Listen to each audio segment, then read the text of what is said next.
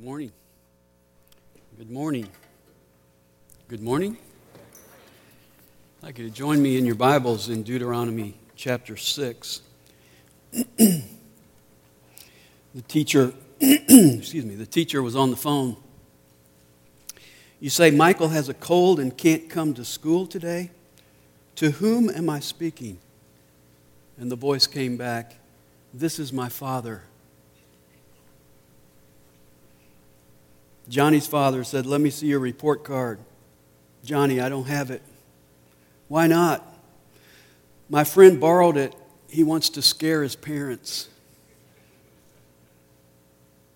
Happy Father's Day. Jimmy Pearsall gave these instructions to fathers on how to diaper a baby. Spread the diaper in the position of the baseball diamond with you at bat. Then fold second base down to home and set the baby on the pitcher's mound. Put first base and third base together, bring up home plate, and pin the three. Of course, in case of rain, you got to call the game and start all over again. I don't know about you, but when it comes to fathering, I need all the help I can get. Tim Hansel wrote, fathering is unpredictable, untidy, and frequently confusing. That's why there are so many fathers who have children and so few children who have fathers.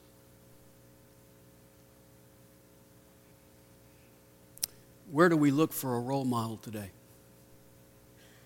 Where do we look when we want to see a father that we would like to emulate?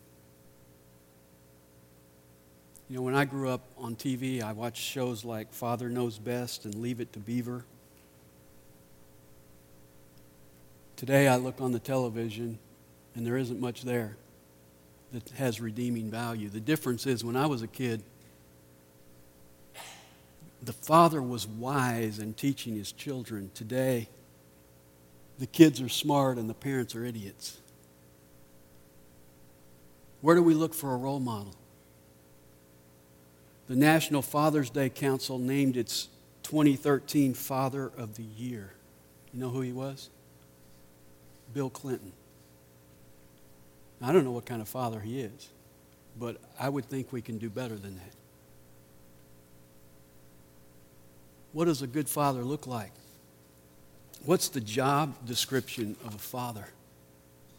What is a father supposed to do? I've heard people jokingly say that kids don't come with instructions, but I would beg to differ.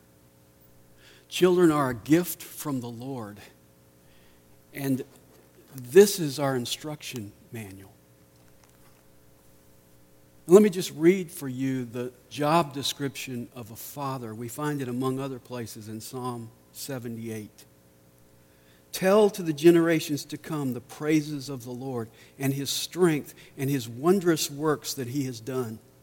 For He established a testimony in Jacob and appointed a law in Israel, which He commanded our fathers that they should teach them to their children, that the generation to come might know, even the children yet to be born, that they may rise and tell them to their children.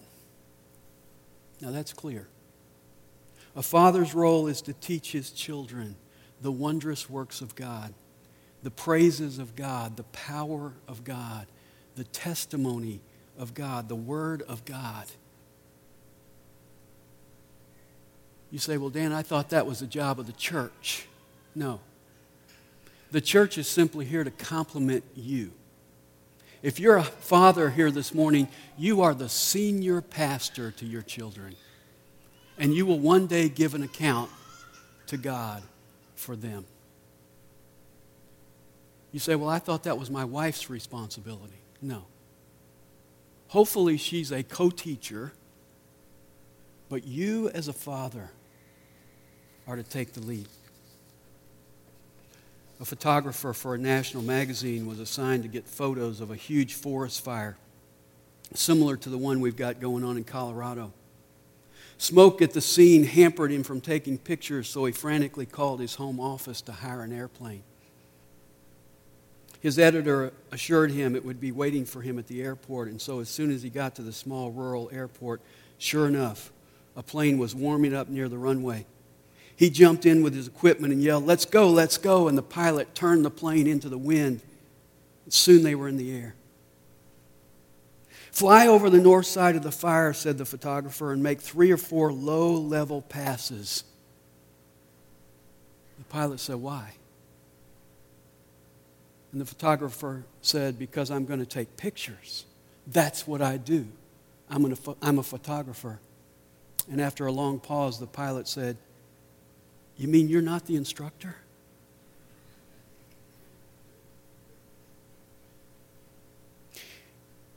Dad, you're not the photographer. You're the instructor. You're not just along for the ride. You don't just show up at events to film them with the movie camera. Fathering doesn't take place in a lawn chair with a glass of lemonade in your hand. It is a contact sport. So today I want to talk about how you are to instruct your kids, how you are to carry out your responsibility of teaching your kids. We're going through a series of messages on the 10 Commandments. And when Moses repeated the 10 Commandments to the children of Israel right before they went into the Promised Land, he offers an instruction manual to fathers in Deuteronomy chapter 6. And I want to read it to you as we start this morning. I want to begin at verse 5. "You shall love the Lord your God with all your heart and with all your soul and with all your might. These words which I am commanding you today shall be on your heart. You shall teach them diligently to your sons, and shall talk of them when you sit in your house, and when you walk by the way, and when you lie down, and when you rise up. You shall bind them as a sign on your hand, and they shall be as frontals on your forehead. You shall write them on the doorposts of your house and on your gates. Then it shall come about when the Lord your God brings you into the land which he swore to your fathers, Abraham, Isaac, and Jacob, to give you, great and splendid cities which you did not build, and houses full of all good things which you did not fill, and hewn cisterns which you did not dig, vineyards and olive trees which you did not plant, and you eat and are satisfied. Then watch yourself, that you do not forget the Lord who brought you from the land of Egypt out of the house of slavery." I love the For Dummies books. When I go to a city or something, I'll go into Barnes & Noble and I'll pull down the Miami for Dummies because I want it simple. I've entitled this message, "Daddying for Dummies." No offense. I'm one too. Because I want to give you 5 simple ways that you as a father are to teach your children out of this passage. Number 1, you are to teach them convincingly. Look at verse 6. He says it's to be on your heart. If you want to convince your children that God's word is true, it's got to be written on your heart. We confuse our children when they see one sort of person in public and another person in private, and they're asking themselves, which one is my real dad? In a world full of phonies, full of counterfeits, full of fakes, your kids need to see a dad who is genuine. They aren't looking for you to be perfect, but they are looking for you to be genuine. You don't have to be right all the time. Just be real. I don't think it's coincidental that in Ephesians 6:4, where Paul tells fathers to bring up your children, he says to bring them up in the instruction of the Lord. He doesn't use the word God. He doesn't use the word Father. He doesn't use the word Jesus. He says in the instruction of the Lord. And if we want to teach our children to know and love the Lord, we have to demonstrate that lordship in our lives. It has to be written on our hearts. They did a survey, or a study really, that showed that most young adults who follow Christ either come from a home where dad and mom were in love with Jesus, or they came from a home that was a non-Christian home. What they found was that rarely did a young person sell themselves out to Jesus Christ when they came from a home with an indifferent, apathetic attitude toward the Lord. You know what that tells us? A young person is more likely to come to Christ if he grows up in a non-Christian home than if he grows up in a lukewarm Christian home. And so let me tell you something, Dad. No matter what you say, at the end of the day, your kids won't just hear you. They will read you. And so the question is it clear to your children that you consider God your number one priority? Do your children see in the words of verse 5 that you love the Lord with all your heart? I remember a song from several years back that went like this. I want to be just like you because he wants to be just like me. I want to be a holy example for his innocent eyes to see. I want to be a living Bible, Lord, that my little boy can read. I want to be just like you because he wants to be like me.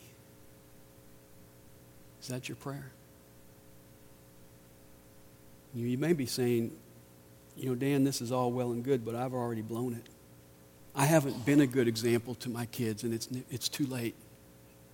Let me share a story with you. This is a story that Paul Harvey told about a guy named Easy Eddie. He was a lawyer for the mob boss, Al Capone. He had cars, houses, plenty of money. In fact, he lived on an entire city block in downtown Chicago. Easy Eddie had a son named Butch. And Butch had that soft spot in his heart. And something happened to Eddie that's hard to explain. He wanted to teach his son right from wrong. But there's two things he couldn't give his son. He couldn't give him a good name, and he couldn't give him a good example. And so in a move that cost him his life, he became an informant for the government and testified against Capone. And although he was gunned down less than a year later, he succeeded in changing the perception of his family name. His son, Butch, went on to be a World War II hero. He took on a squadron of Japanese planes and saved his naval carrier from destruction. For this, he was awarded the Congressional Medal of Honor and became the Navy's first ace of World War II. Butch was shot down the next year and lost his life in service to our country at age 29. Next time you fly into Chicago, you can visit his statue and see his Medal of Honor between Terminals 1 and 2. You see, his name was Butch O'Hare. And in the words of Paul Harvey, now you know the rest of the story. I read a touching story about a young child who became very ill. They did exhaustive tests on him, and his father was told the shocking news that his son had a terminal illness. And so the father went into his son's hospital room to tell him the bad news. He began by reading a passage of Scripture, and then he had a prayer with his boy. And then he gently told him that the doctors could promise him only a few days to live. And then the father asked him "Son, are you afraid to meet God?" And blinking away a few tears, his little boy said, "Not if he's like you, Dad." See, that was a father who taught his son convincingly. Your kids don't just listen to the words you say. They read the words that are on your heart. His little arms crept around my neck. And then I heard him say, 4 little words I can't forget, 4 words that make me pray. They turned a mirror on my soul, on secrets no one knew. They startled me. I hear them yet. He said, "I'll be like you. I'll be like you." Second way you're to teach your children is compellingly. Verse 7 says, "You shall teach them diligently." Raising godly kids is not something that just happens naturally.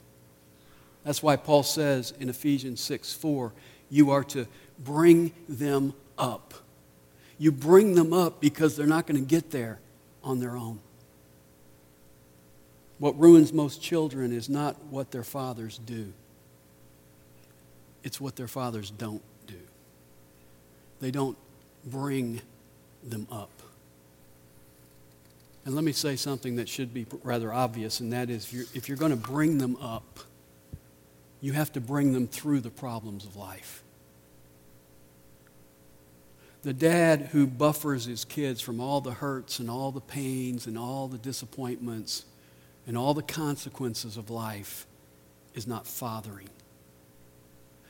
Some dads see their role as bailing out their kids all the time. Some dads see their role as no matter what the problem is, I'll write a check to cover for it. Let me tell you something. Your child doesn't learn anything if you do an end run around the problem. You've got to bring them up through the problems of life so that they are ready to face them themselves.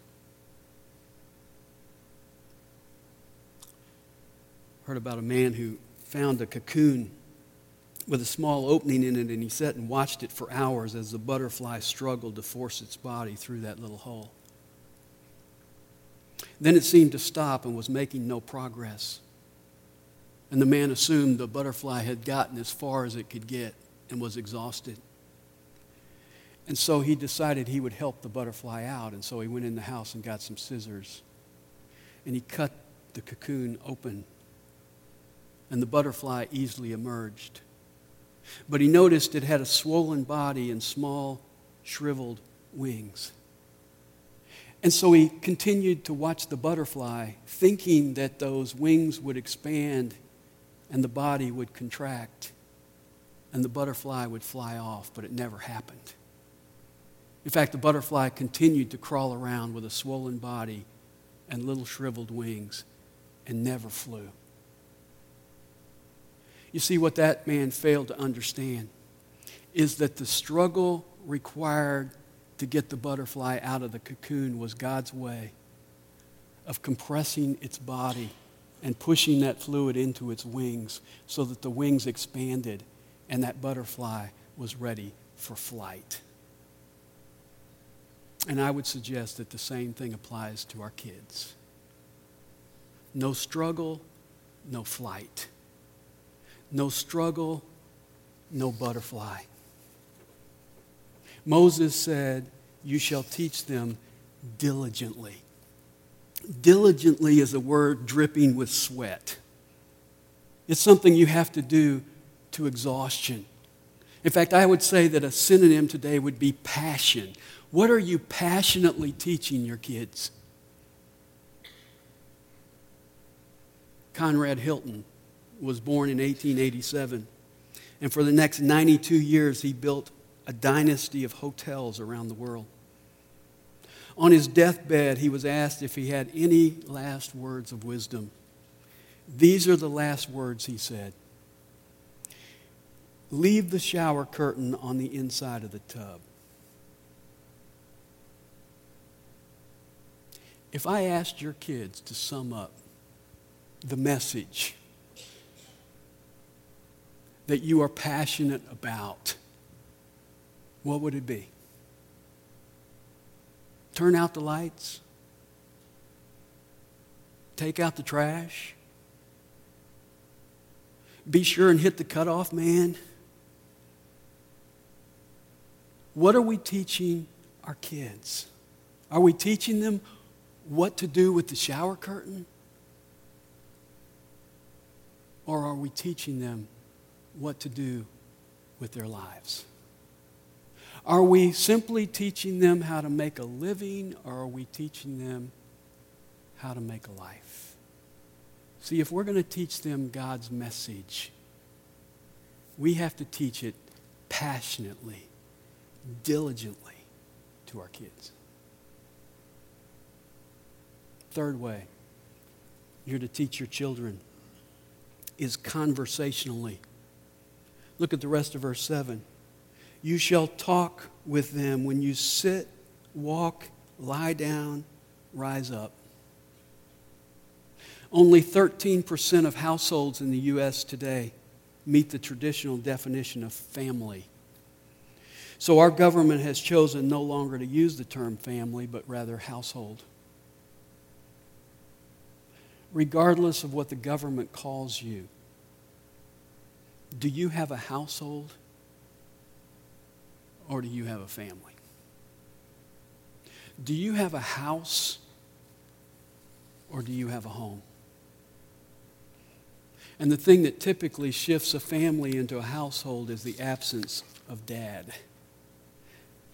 But I would say this, even when you're present, you can be an absentee dad. You can be a negligent dad. You can be an indifferent dad.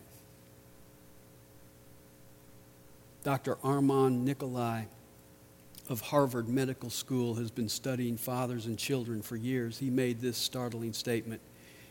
In this country, fathers spend on average about 37 seconds a day with their young children.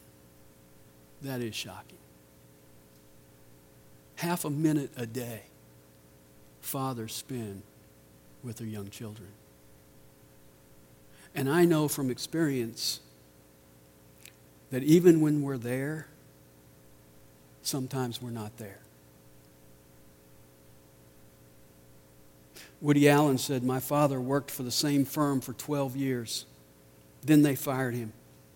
They replaced him with a little gadget this big that does everything my father does, only it does it much better." The depressing thing is my mother ran right out and bought one. Irma Bombeck had this to say about fathers. When I grew up, fathers were like refrigerator lights. Everybody's house had one, but no one knew what either one did once the door was shut.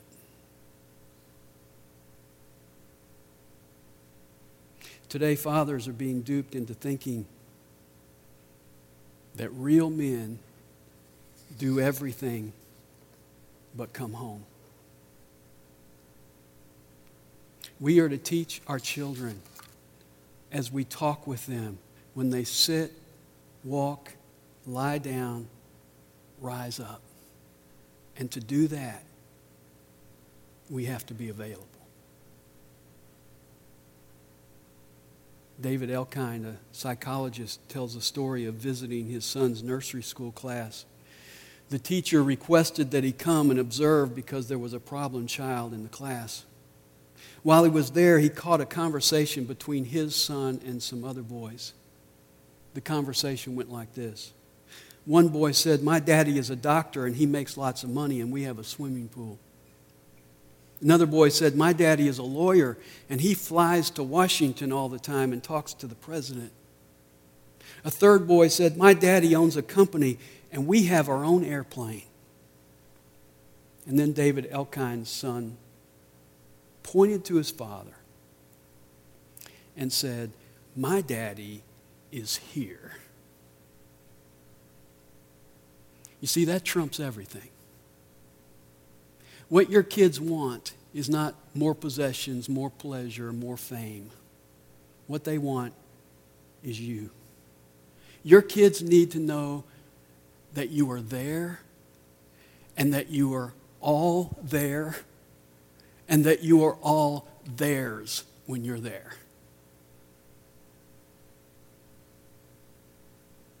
My daughter Lindsay, when she was little, used to love to talk to me, and she just talked all the time, asking questions, and sometimes she would wear me out. And there were times I would be watching the news and listening to her and sort of nodding and not giving her my full attention, and Lindsay would reach up and she would grab one side of my face and the other side of my face, and she would hold on to me, and she was saying was, I want all of you.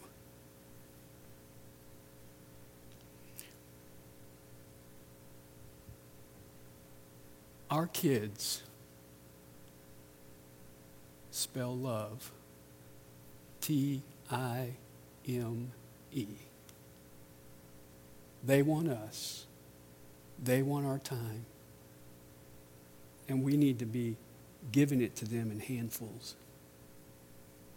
Your children learn by walking, talking, listening, playing, wrestling, and watching you. It's been said, if you want your children to turn out well, spend twice as much time with them and half as much money. You say, well, Dan, I spend quality time with my kids. Well, the problem with quality time is you can't schedule it. You can't say, let's have some quality time at 7 p.m. on Thursday. You know when quality moments happen? They happen in the midst of quantity time.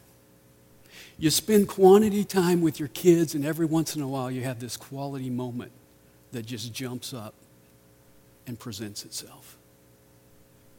You see, all of life is a classroom, and we have to be there to teach our children because it happens conversationally.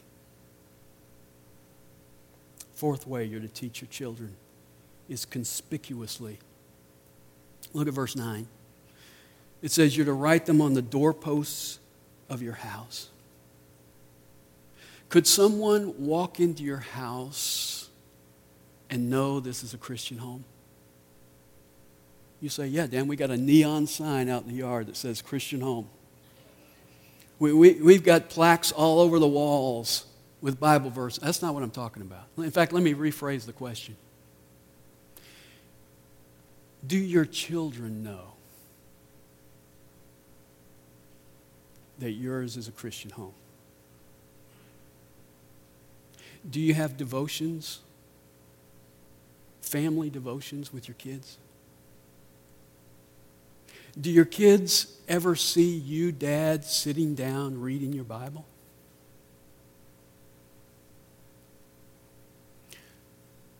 I grew up in a home my sleep was not a priority in our home.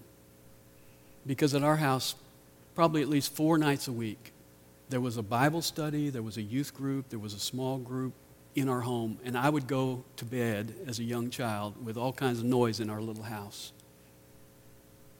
People would be over in the living room talking about the Lord. I heard it all the time. That was common in my home. It was not uncommon. And it was clear to me that our home was not a child-centered home. It was a Christ-centered home.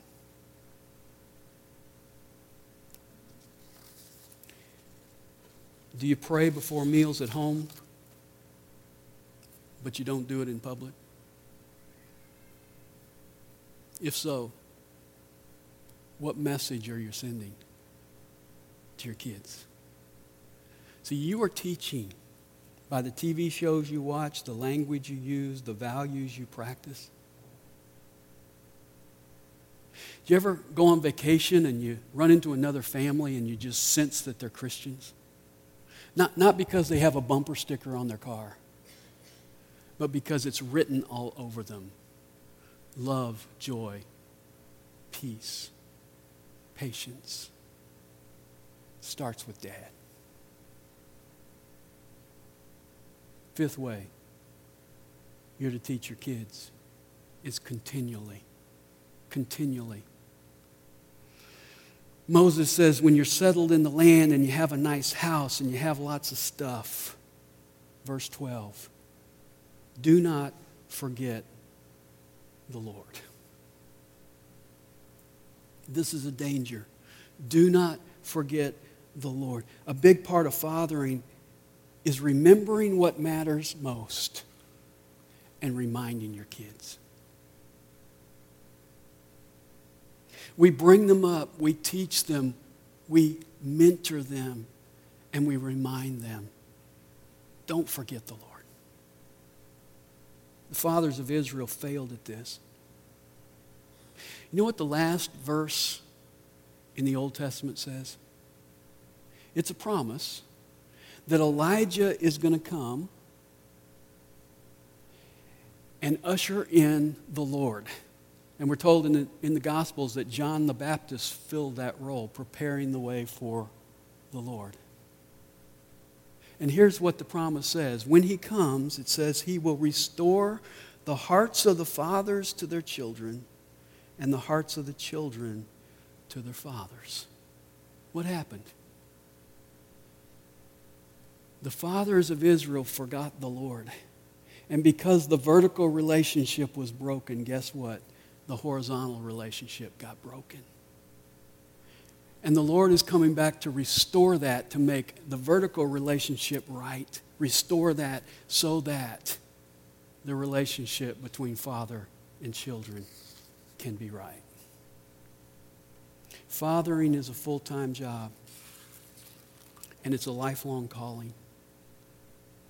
And to do it right, you can't forget the Lord. I love the example of Joshua. At Kadesh Barnea, he stood in the minority with Caleb and said, we need to obey God and take the land. 65 years later, right before his death, he stood in the minority again and he said, as for me and my house, we will serve the Lord. 65 years later, he's still fathering, and he hasn't forgotten the Lord. The key to fathering is actually the key to life. Don't forget the Lord. That's why Jesus said, do this in remembrance of me. Why? Because we're forgetful. Jesus said, do this, and when we come and take the bread and the cup, what does it remind us of? The cross. And when we think about the cross, we think about the fact that God demonstrates his love toward us in that while we were yet sinners, Christ died for us. When I come and take the bread and the cup, it reminds me of the cross, which is the picture of God's love to me. And that draws my heart back to Deuteronomy 6:5 and causes me to love the Lord back, to love the Lord with all my heart. And when I love the Lord with all my heart, I'm in the place to be that father that he's called me to be. So we're going to close this service by taking communion together. If you're here as a guest, you're welcome. If you know the Lord, to participate in this. It's the Lord's Supper. He invited us all to come. Let's pray, prepare our hearts, and take it together. Father, thank you for your love to us. Thank you that you are the example of a father who sacrificed the most you could sacrifice out of love for us to restore our relationship. And Father, I pray that you would challenge us today to love you with all our heart, and then to influence and impact our kids and others around us to draw them to you as well. We give you our thanks, and we humbly pray in Jesus' worthy name. Amen.